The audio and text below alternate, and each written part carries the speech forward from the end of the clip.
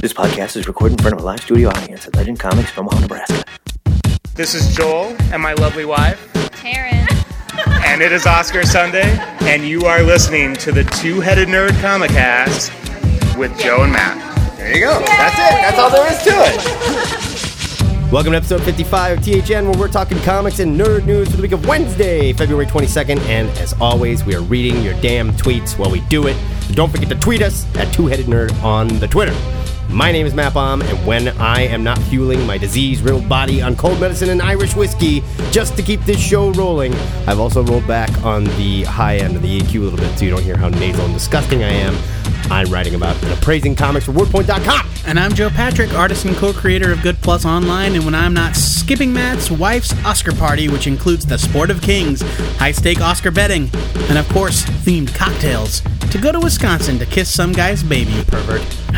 I'm the manager of Legend Comics in Omaha, Nebraska. This week, you'll hear reviews of Mondo #1 and The Flash #6. After that, we'll review 10 comics at a speed so fast, the uninitiated will check their iPods to make sure they're in proper working order during the ludicrous speed round. And then we'll pay a visit to the THN Sanctum Sanctorum, where even more Irish whiskey and cold medicine will allow us to discuss 2 of next Wednesday's comics. And finally, we'll talk about Jim Rugg and Brian Maruka's Aphrodisiac during our monthly Take a Look, It's in a Book segment. But before we get to that pointless prognostication, let's take a minute to fire up the smoker and slather on the barbecue sauce, because it's the first Friday of Lent at the Ziggurat, and these short ribs aren't going to eat themselves. Then we'll talk about this week's big news. I'm drinking whiskey and cold medicine recreationally.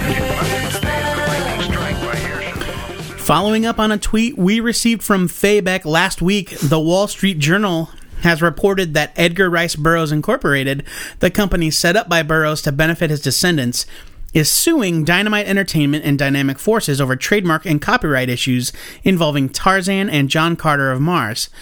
And now, as I think we've proven before on THN, trademark and copyright law is way over our heads. Not for me, man. I feel like a master at this point. Yeah.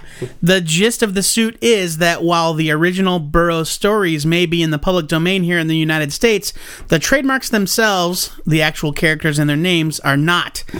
This is not to mention the fact that all of the properties in question are not in the public domain in the UK, where the laws are different and ERB Incorporated maintains complete control of the characters and their stories. The suit further claims that the legitimate deals that ERB Incorporated has made with Marvel and Dark Horse regarding the publication of John Carter and Tarzan material are damaged by Dynamite's use of the characters, including the hypersexualized depictions of Dejah Thoris, which the lawsuit calls, quote, pornographic. That's just ridiculous. Pornographic. Many online comic pundits have pointed out that the Dejah Thoris of Dynamite's books are no different than the way Burroughs himself described the character, but I doubt Burroughs had the chest-thrusting, arched-back, risque variants in mind when he created the character. What do you think, Matt Baum? I think it's Risk-Q variants. The Risqua. The Risqua variants. How does this happen? I feel like there's so much like intellectual property BS going on right now between like Gary Friedrich and Edgar Rice Burroughs. It's like celebrity deaths. We can't get away. It happens in threes. Yeah, we can't get away from this. I read a big thing on Heidi McDonald's Comics Beat site. The Beat. The other night, The Beat, which is a great site. And it was a guy talking all about this, how at the same time that stuff like this is happening, there's other artists that are just blatantly selling copyrighted artwork. Like there's a guy that did this huge Star Wars Tatooine scene, and it has the Star Trek figures in there wandering around lost in one part, and he's selling $75 prints and no one's doing anything about it. Yet someone is coming after Dynamite, who ships what, 2, 3, 4,000 copies of this book? I mean, maximum a month. And if you look at it, it's not pornographic. Are they risque? Yes. No, okay, now hold on. Is it tasteless? Maybe. But pornographic might be a stretch, but they are putting out these covers that are essentially Playboy pinups. Yeah, but comics have been doing that forever, man. I mean, come on. Now, maybe she shouldn't be topless in some of them, and they have done some topless variants. Yeah, it's how they're promoting it. They're saying, fair, here's the regular variant where she's got her golden bangles covering her naughty bits. Bangles. And then you can get the 1 in 10 nude variant where you can see her nipples. If they want to say that's offensive, fine. But I feel like they're just using that to further their argument that, look, you don't own this, and this is why we're mad, and we're taking it away, or whatever. Well, I mean, what somebody pointed out on Bleeding Cool, I think it was, today, whether or not the Deja Thoris thing has any weight behind it, probably not. But the copyright issues, I think, are a slam dunk because that's the real issue here. The law is different in the United Kingdom, and if Marvel and Dark Horse have legitimate deals with this company, I don't know. I just assumed that Dynamite did. I mean, because it just seems suicidal in this day and age to do something like that. I don't care what the property is. It seems like someone is going to come and say, hey man, you better write me a check first. My guess is these are going away from Dynamite real quick. I mean, it just goes to show you how screwed up copyright law really is, because these stories are in the public domain, like the original stories. So if you wanted to do an adaptation of John Carter of Mars, or whatever the first book was called, you could, but you probably couldn't call it John Carter, Mr. Carter of Mars, in your marketing or on the cover, because copyright and trademark are two different things, right? And they protect two different things. It's the same reason why Marvel can publish, or DC can publish stories that feature Captain Marvel, but they can't say Captain Marvel on the cover. The fact that they had the stones to go for this just kind of shocks me. I don't know. It's a messed up situation, complicated to say the least. This week, Valiant Entertainment announced a new initiative that once again cracked Twitter in half to drive curious fans into brick-and-mortar comic retailers. The publisher unveiled the pullbox variant cover for their upcoming X-O Manowar #1 by series artist Carrie Nord, who I love. Yeah. This exclusive variant will be available to any participating retailers to distribute to new and existing customers that create a pull list that includes the title at their local comic shop. In the official press release issued by Valiant company publisher Fred Pierce said, quote, "We're committed to getting as many fans of Valiant's original incarnation as possible back into the brick-and-mortar comic shops on May 2nd for X-O Manowar #1. There are many lapsed readers out there who haven't visited a store regularly for years, and this limited edition cover is a great way to incentivize the act of opening a pull list subscription with your local retailer.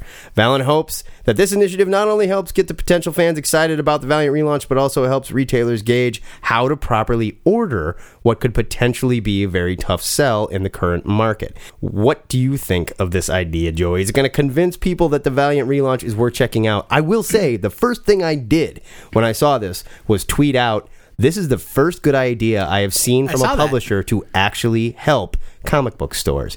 And it is. This is a great idea. Is it going to work? I don't know, but it's a great idea. Better than anybody else has right now. So I have the benefit of having a little bit of kind of behind the scenes information about this. The unfortunate reality is, because of the nature of the comic book publishing industry and Diamond and how it works, yada, yada, yada, there's no way to exclude stores. There's no way to measure how many pull files you got for it and how many orders. So it's just a line item on the order form. You can order as many as you want. Oh. It's kind of an honor system thing. It's still a good idea. There's nothing to stop retailers from just ordering all variants. It's kind of toothless, though. Yeah, I mean, it's a good step in the right direction, and it's a good effort. It's definitely good faith. It's being done in good faith. And if retailers stay faithful to the spirit of the idea, and they always do. That's the good thing about comic retailers. They're the most honest, sweet people on the planet.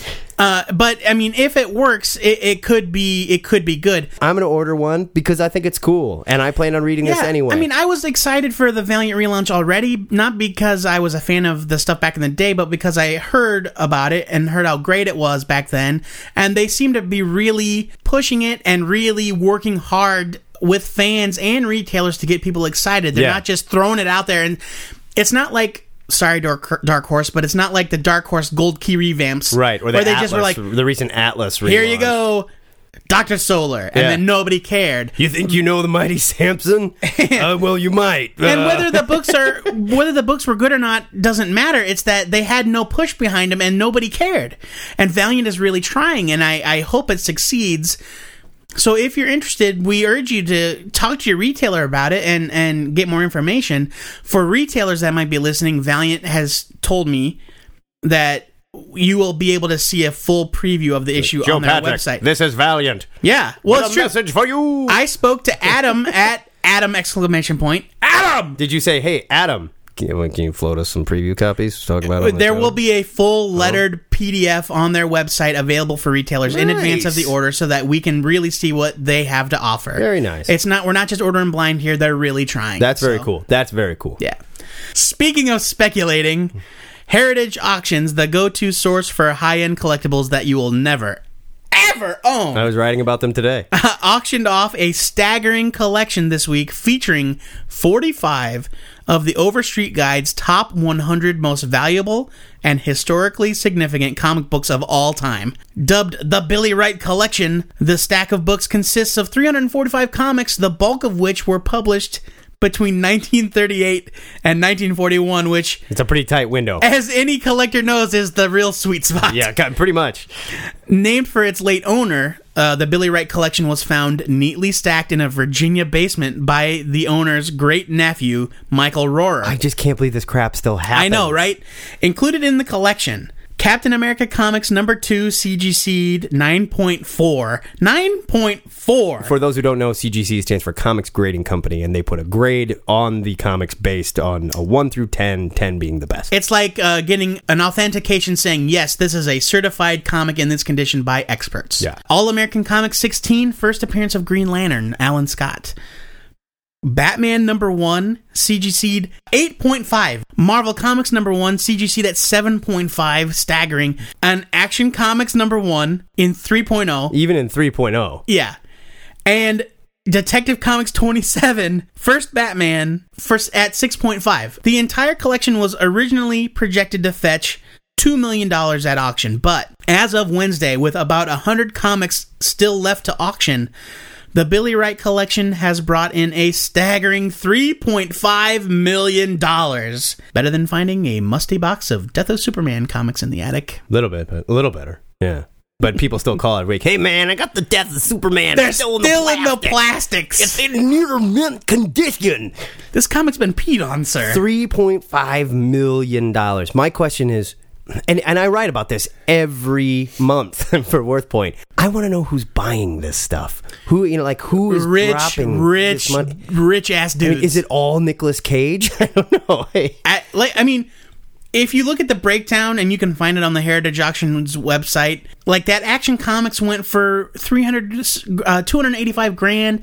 The Detective went for enormous amount. We're talking hundreds of thousands of dollars each. And that's only the first 200 or so comics out of the 350 comic collection. Yeah, this is one I'm going to be watching and writing about in the future here. Unreal. But the good thing is, there is that much love for this stuff out there. And as long as there's people that are this interested in it, these characters are going to continue to survive, continue to be relevant. This is why comics are important. And I don't mean to just turn it back into money. But when you look at that number, when you look at $3.5 million for comics from the 40s, that is important, man. This is an American art form. This is real art, and people love it so much they're willing to drop hundreds of thousands of dollars on it, okay? It's true. So the THN recommendation for the week: club your grandma on the back of the neck with that statue on her mantle and start rummaging through the attic today. That is big news for this week. If you'd like to discuss these stories or anything we missed, hit us up on our Facebook page where you can bid on the esteemed THN collection featuring full runs of Housewives at Play, Zen the Intergalactic Ninja, Sinja, and Gangrene Jiu-Jitsu Gerbils. Before we move on, Joe Patrick, read us a tweet from one of our adoring fans. Our first tweet, as always, comes from Matt's wife, Casey. Who's in the other room. Who sent us a link to something called Hot Dog Man. Oh, boy. And she asks, is Hot Dog Man real? I need to know. This is in all caps. The girl's obsessed with hot dogs lately. And she would like to blog about it on her blog, girlmeetsnerd.blogspot.com. God, I love hot dogs. Don't type Hot Dog Man into Google. Do not! Because when I was trying to do my due diligence... Do yourself a favor. It was a bad scene, man. Funny story... The only thing I could find about Hot Dog Man was that he was created by Hatch from Double Dare. What? What? Money is king. Right or wrong. It is review time here at THN. As always, Joe and I had a good old-fashioned BK big fish eating contest for Lent, and man, can this dude put away some breaded processed fish patties. Yum. Joey, what'd you read this week? I read The Flash number 6. This is written by Francis Manapul and Brian Buccellato. We go through this all the time. The art is by Manapul and the colors by Buccellato. Now, the creative team switched gears after this issue had already been solicited. They decided that the Captain Cold story was more important, and so they pushed aside the one they were going to do and moved this one forward. Oh, that's right. So the solicitation I read last week in the Sanctum Sanctorum does not match at all. So I wrote one of my very own. Captain Cold is back, and as usual, he's not too happy with the Scarlet Speedster. The classic rogue returns with a new look and new powers that stop the Flash in his tracks. Meanwhile, the Speed Force builds to critical mass, threatening to destroy the fabric of space and time. Can the Flash stop Captain Cold and save his current girlfriend, the one that got away, and the city without destroying the universe? Yeah, probably. No, he doesn't do it. Yeah, probably. He dies. That was pretty good. Thank you. I Not bad. wrote that. Let's get this out of the way right now. I f***ing hate the Captain Cold redesign. It's dumb. It is dumb. Manapul ditched the old parka for a sleeveless hoodie that makes Captain Cold look completely ridiculous. And you know what? I'm okay with the hoodie. I'm fine with that. But sleeveless? That is See, just and I'm not. stupid. And he still had the glasses I know, and everything, you know. This isn't just a cranky old man thing, though I am one of those. But there is a goofy... You're a cherubic fool. What are you talking about? There is a goofy charm that comes with old comic book villains, especially the Flash Rogues Gallery. Oh, yeah. And when that gets thrown out in favor of modern edginess... Is it even modern? This looks like 1993. In fact, I tweeted that at you. I just think it loses something special. And Jeff Johns proved that you can embrace that silliness and still make the characters relevant. Oh, yeah. Definitely. So I just don't need that kind of alteration. Now, that said, I really enjoyed this issue. Despite being the character's first appearance in the New 52, this is not Flash and Captain Cold's first meeting. The old Cold gun has been replaced by new powers, but the fact that Cold is different is addressed by the characters, which I appreciated. There is a bit of retconning here, adding some compelling motivation for Captain Cold's attack, and the new powers explain how somebody like him can be a formidable threat to somebody that can run at the speed of light. And I really enjoyed the way they did a really nice job doing that. And as much as I hate the new outfit, they did make this Captain Cold a much better Flash villain.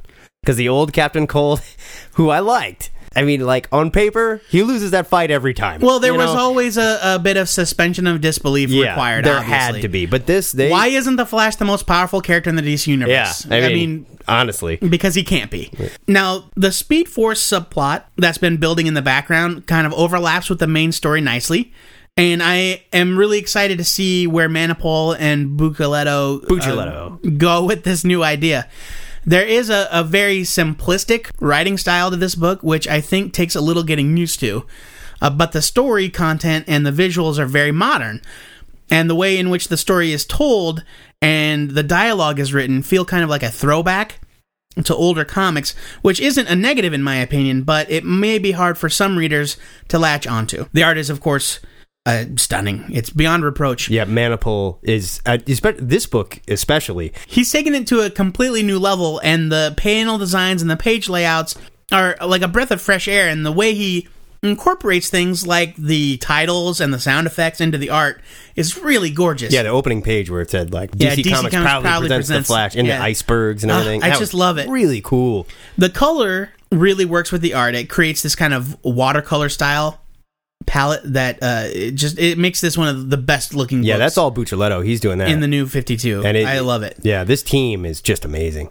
And so I think that the fact that both of the book's writers are also responsible for the visuals make this book a much stronger title than some of the others. You know, they're working so closely together on all aspects. So the bottom line for me is 6 issues in, and I'm still really enjoying it. The Flash consistently is one of my favorites in the New 52.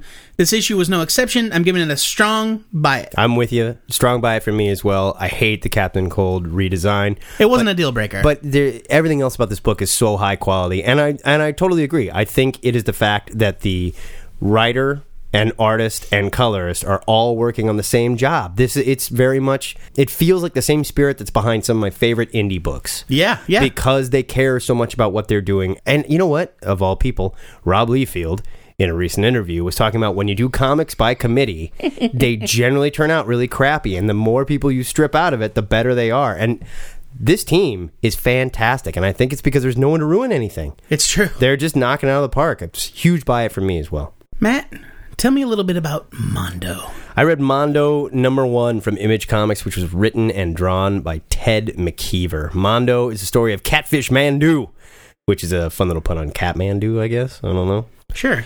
Scrawny mute working in a chicken enhancement department of Super Chicken Poultry. Super Chicken made the reputation by supplying giant chickens to the public, of course, by irradiating them. Mandu has recently been seeing chickens following him and even found a strange egg at his doorstep. And then one day, after suffering the usual abuse from his coworkers, Mandu falls into the chicken enhancement machine where he's irradiated, but mysteriously he survives the process. The rest of the factory is destroyed, but Mandu rises from the ashes, a giant, hulking, super strong, yet only half enhanced monster. He's still really skinny on one side. It's really gross. I've been a Ted McKeever fan for a long time, and he's definitely an acquired taste.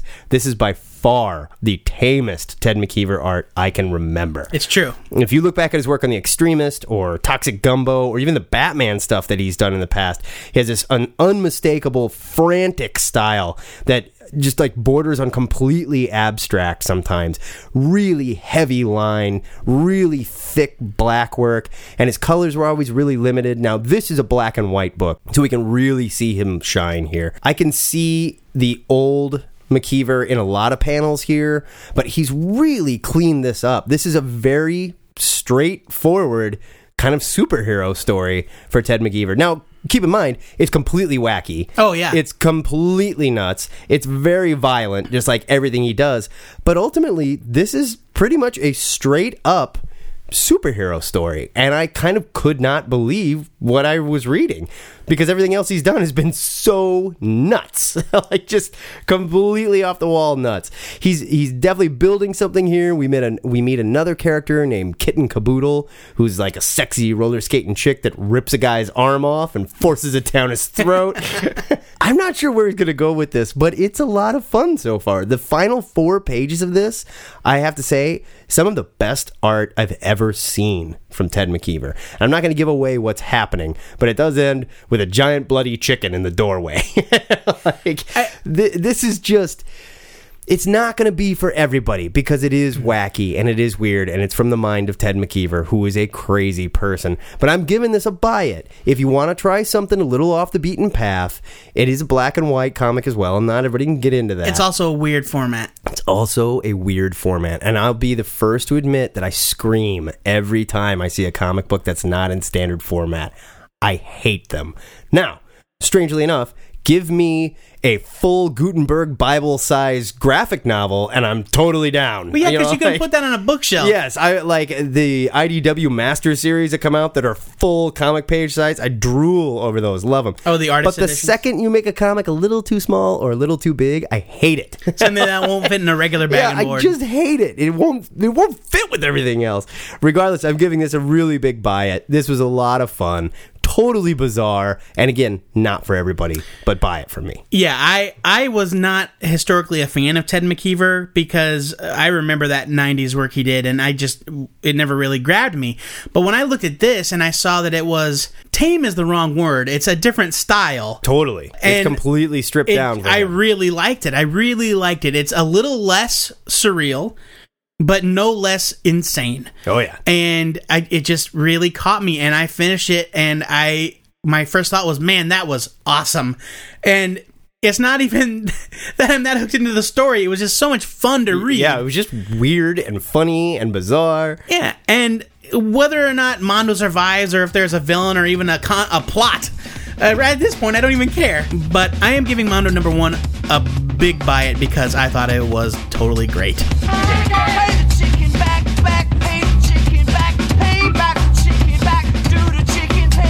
So that is a double buy it for The Flash, number 6, and a double buy it for Mondo, number 1. As always, we want to know what you nerds think of our opinions of these comic books, and if we are completely off base and incorrect, you better tell us on our damn Facebook page. It's there for a reason, you know. Joe Patrick, read a tweet at me. All right, we got a tweet here from John Bunger, and I missed it before, but he's brought up the question to me before. Nerd challenge. You can only afford 10 comics a month, and you don't work at a comic shop. The horror. What the hell does that mean? What would be on your pull list? Now, John, I didn't see this until just this very second, and we do not have time. We don't have time to do 10. So we're doing bullet to the head, one comic. Matt, What is it? Gun to the head, not bullet to the head. Bullet to the head. Psychopath. Bullet in your brain. One comic. Off the top of my head, I'm saying Matt Fraction's Thor. I love it. Really? I love that book. I do. It just popped right into my head. Maybe Daredevil. Oh, Maybe that's Mark a good Waid's one. Daredevil. Shoot. I was going to say Batman, but now I think it's Daredevil. I think it is Daredevil. I think it's Mark Waid's Daredevil. Oh, John, the question is too hard to do. You some bitch. We'll give it some thought and maybe revisit it when we have a little bit more time. Or a real website where we could write a blog. Well, get on it. Oh, me? Oh, no, I need to get on it. Yeah. That's great. Yep.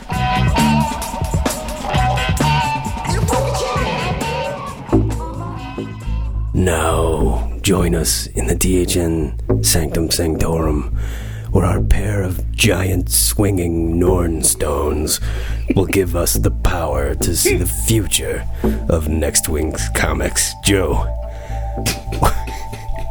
what comic has our bulging, shining Norn stones chosen for you? You gotta read this before I say it.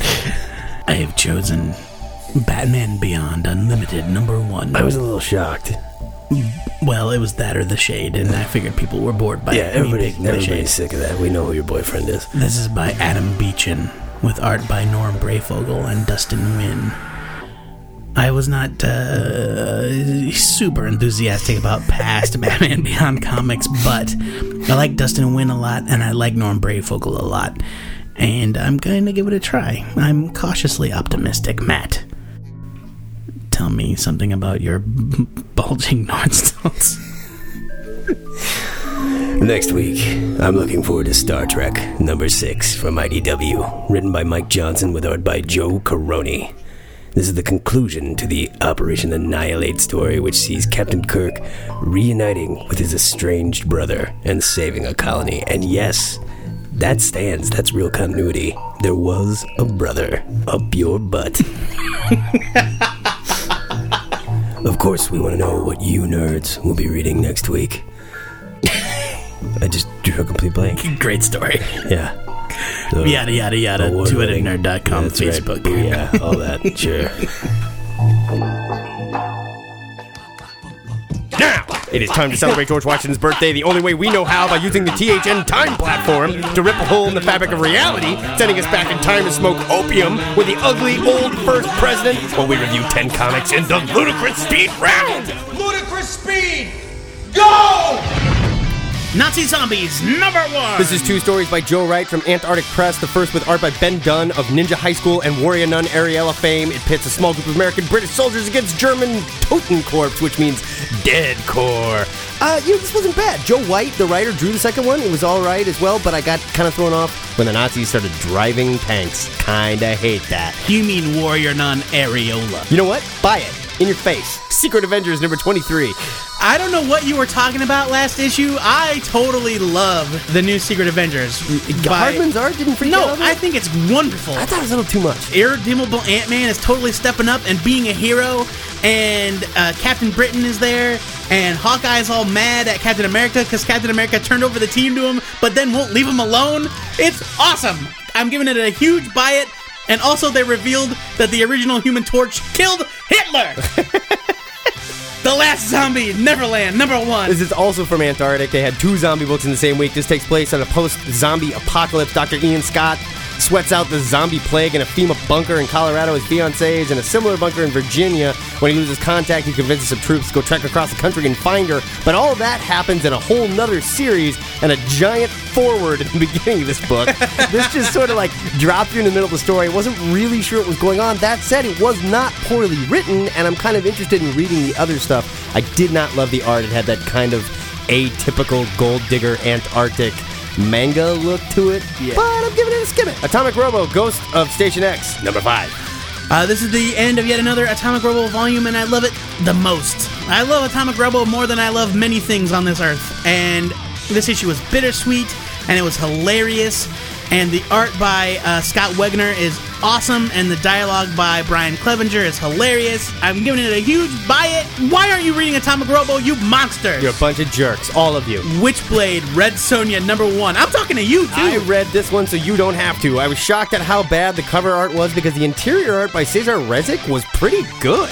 That guy is actually pretty solid. Now, keep in mind, a lot of cheesecake here. Everyone is almost naked all the time. The dialogue is terrible. Somebody call Edgar Rice Burroughs. I find it very hard to believe the Witchblade's cop sidekick just points a gun at a giant devil snake and shoots at it bravely. Like, you gotta know by now that is not how it works. I'm giving this a leave it. No Place Like Home, number 1 from Image Comics. This is a new series. Last week we had a Peter Pan kind of allegory. Now we've got a Wizard of Oz allegory. You know what? I didn't even pick up on that. It takes place in Kansas and everything. Yeah, well, totally over my head. It's called No Place Like Home. And there's a tornado that kills our parents. The gal's name is Dee Dee. She's got surrender tattooed on her boobs. Yeah. I mean, it wasn't bad. It was violent and gory. There is a supporting character whose name I completely forgot that I want to die horribly in the very next issue because she is so annoying. Otherwise, I thought it was kind of okay. The art was decent. It reminded me a bit of early G.H. Williams. I'm giving it a skim it. Incorruptible 27. This one was billed as a good jumping on point, which is funny because the series ends in like 3 issues. So I don't know why you would jump on here. That said, I jumped back on because I'm way behind in this series, which I do enjoy, and I did enjoy this comic book. I don't totally love the art here. It's a little too loose for me, but really good story, really good characterization as always. Mark Waid does a fantastic job in this series. Buy it. Prophet, 22. I was a little bit lukewarm on the first issue of Prophet, but now that I've gotten another chapter under my belt, I totally loved it. This one I am all in. Totally awesome. I just needed a little bit more time to get used to it. It was totally great. It was weird and gross and awesome. Yeah, the art is really good. There's a lot of weird alien bug sex stuff going on in the background.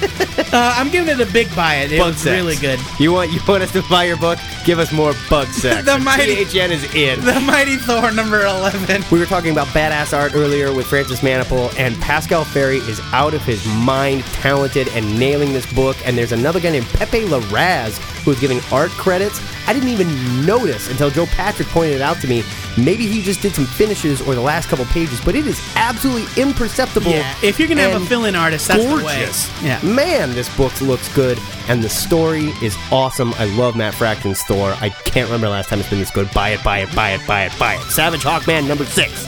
Speaking of jumping back into things after a long absence, what made me pick it up is that this is the new 52 introduction of the Gentleman Ghost. It's the exact same thing I was talking about with Captain Cold. You took everything that was cool and fun about the original Gentleman Ghost and totally shit all over it by making him... He's got armor and weird tentacle arms, and you can see his face. What? It's awful. What? Awful. Leave it. It's the worst. Glort! That is your Ludicrous Speed Round, and Glort is the sound it makes when Prophet throws a future mutant through a membrane window that might also be a butthole, as seen in the pages of this week's Prophet 22. It's that time of the month where Matt and I like to put on our smoking jackets and cuddle up by the fire in the THN reading room for a segment we like to call Take a Look. It's in a book. This month's reading was Jim Rugg and Brian Maruka's Aphrodisiac. Yeah. A collection of stories about Alan Diesler, janitor by day, but by night he cleans up the street as the black, bad, always mad, irresistible, smooth, dark chocolate brother. Aphrodisiac. Are we allowed to say any of that? I think so. I'm black, so it's cool. Rugg and Maruka obviously share a love for blaxploitation films of the 1970s like Shaft, Dolomite, Truck Turner, and Black Belt Jones, and they've applied it directly to their comic book storytelling. This is Luke Cage Overdrive. Oh, is yeah. what we get here. This is a collection of stories that have almost no continuity whatsoever and take place all over the history of comic books as we know it. It's made to look like there was aphrodisiac comics in the 50s, in the 60s, in the 70s. Each story borrows from comics from the golden age all the way up to today, with almost no reoccurring characters other than Richard Nixon. Right, Richard Nixon is the through line. Sometimes he's a villain, sometimes they team up. Aphrodisiac's arch rival. The art here is just perfect. It reminds me sometimes of Steve Ditko, other times of Mike Allred, sometimes of Jeffrey Brown. I mean, they go everywhere from flat out Marvel Comics Silver Age ripoff to like San Francisco indie style comics to the like watered down 50s like EC stuff after Congress came in and told them they can't have blood and gore, and they tried to hide everything behind word bubbles. And there's a giant cockroach story where he's fighting this giant roach, and every time they like show the cockroach, the roach itself is like moving to cover up the word roach, so it's just like Night of the Giant Cock Roach. It's just thinly veiled sexuality. You have white women fawning all over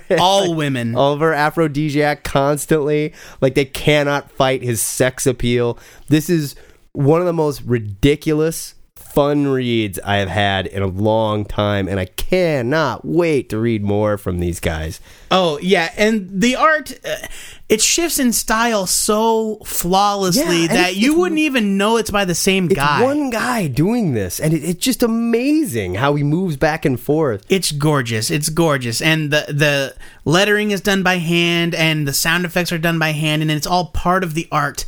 Well, and they put it together so you feel like you just moved into an apartment and you found this box that was left behind of some dude's old weird comics. And he had them in order. So you went through and sort of read like from the old ones to the new ones, and it was the same character, but he kept getting a slightly newer, like sexier take on him, but the dialogue is still completely ridiculous.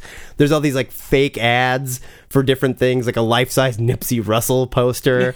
There's a fake ad for the aphrodisiac cartoon, which looks suspiciously Super Friends with hoes. Yeah, it's got like a cartoon sidekick and a dog, and then all these women in bikinis. It's like the first few pages, there's like all these scribbles.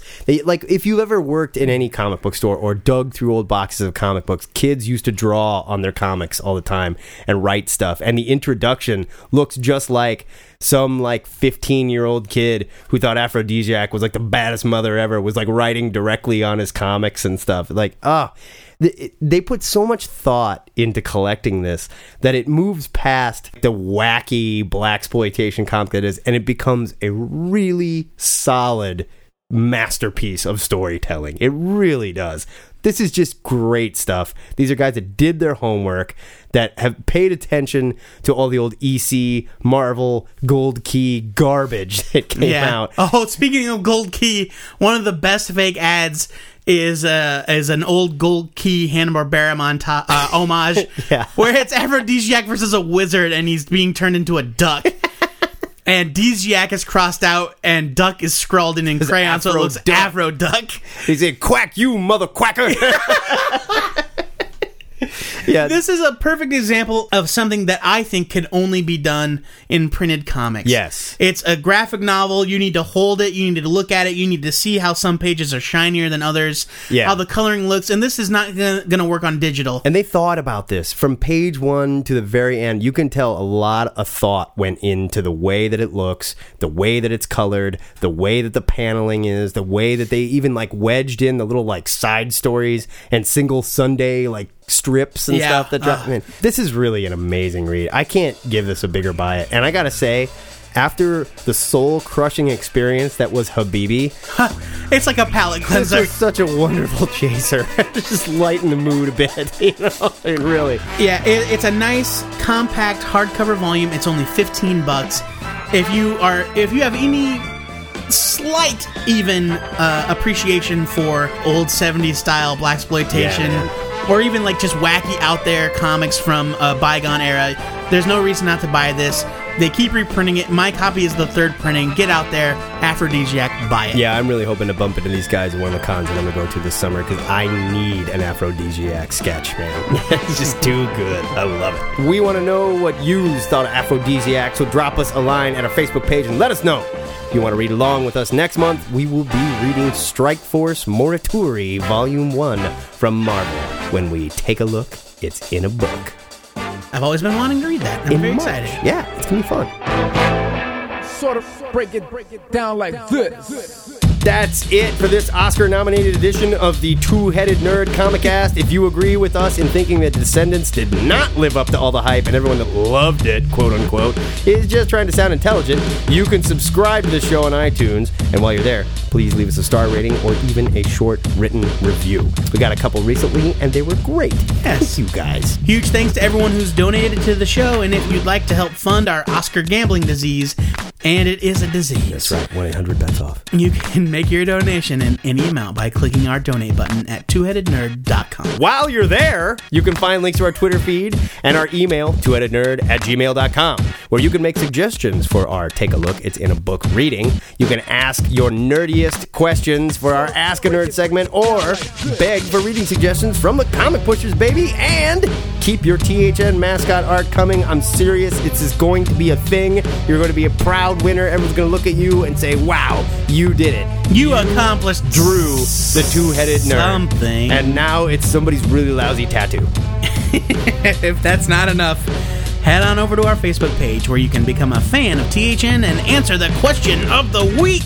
This week's query: does Valiant's new Pull Box initiative interest you as a collector, and would you like to see it spread to other publishers? Good question. It is a good question. It is. I'm proud of you. Before we go, our weekly shout-out goes to Sam McGuffey, who I haven't seen in years, and this is a test to see if he actually listens to this show after I told him about it yesterday. Word to you, Sam, maybe. And until next time, true believers, this is the Two-Headed Nerd, signing off. You know what? I'm calling my shot right now.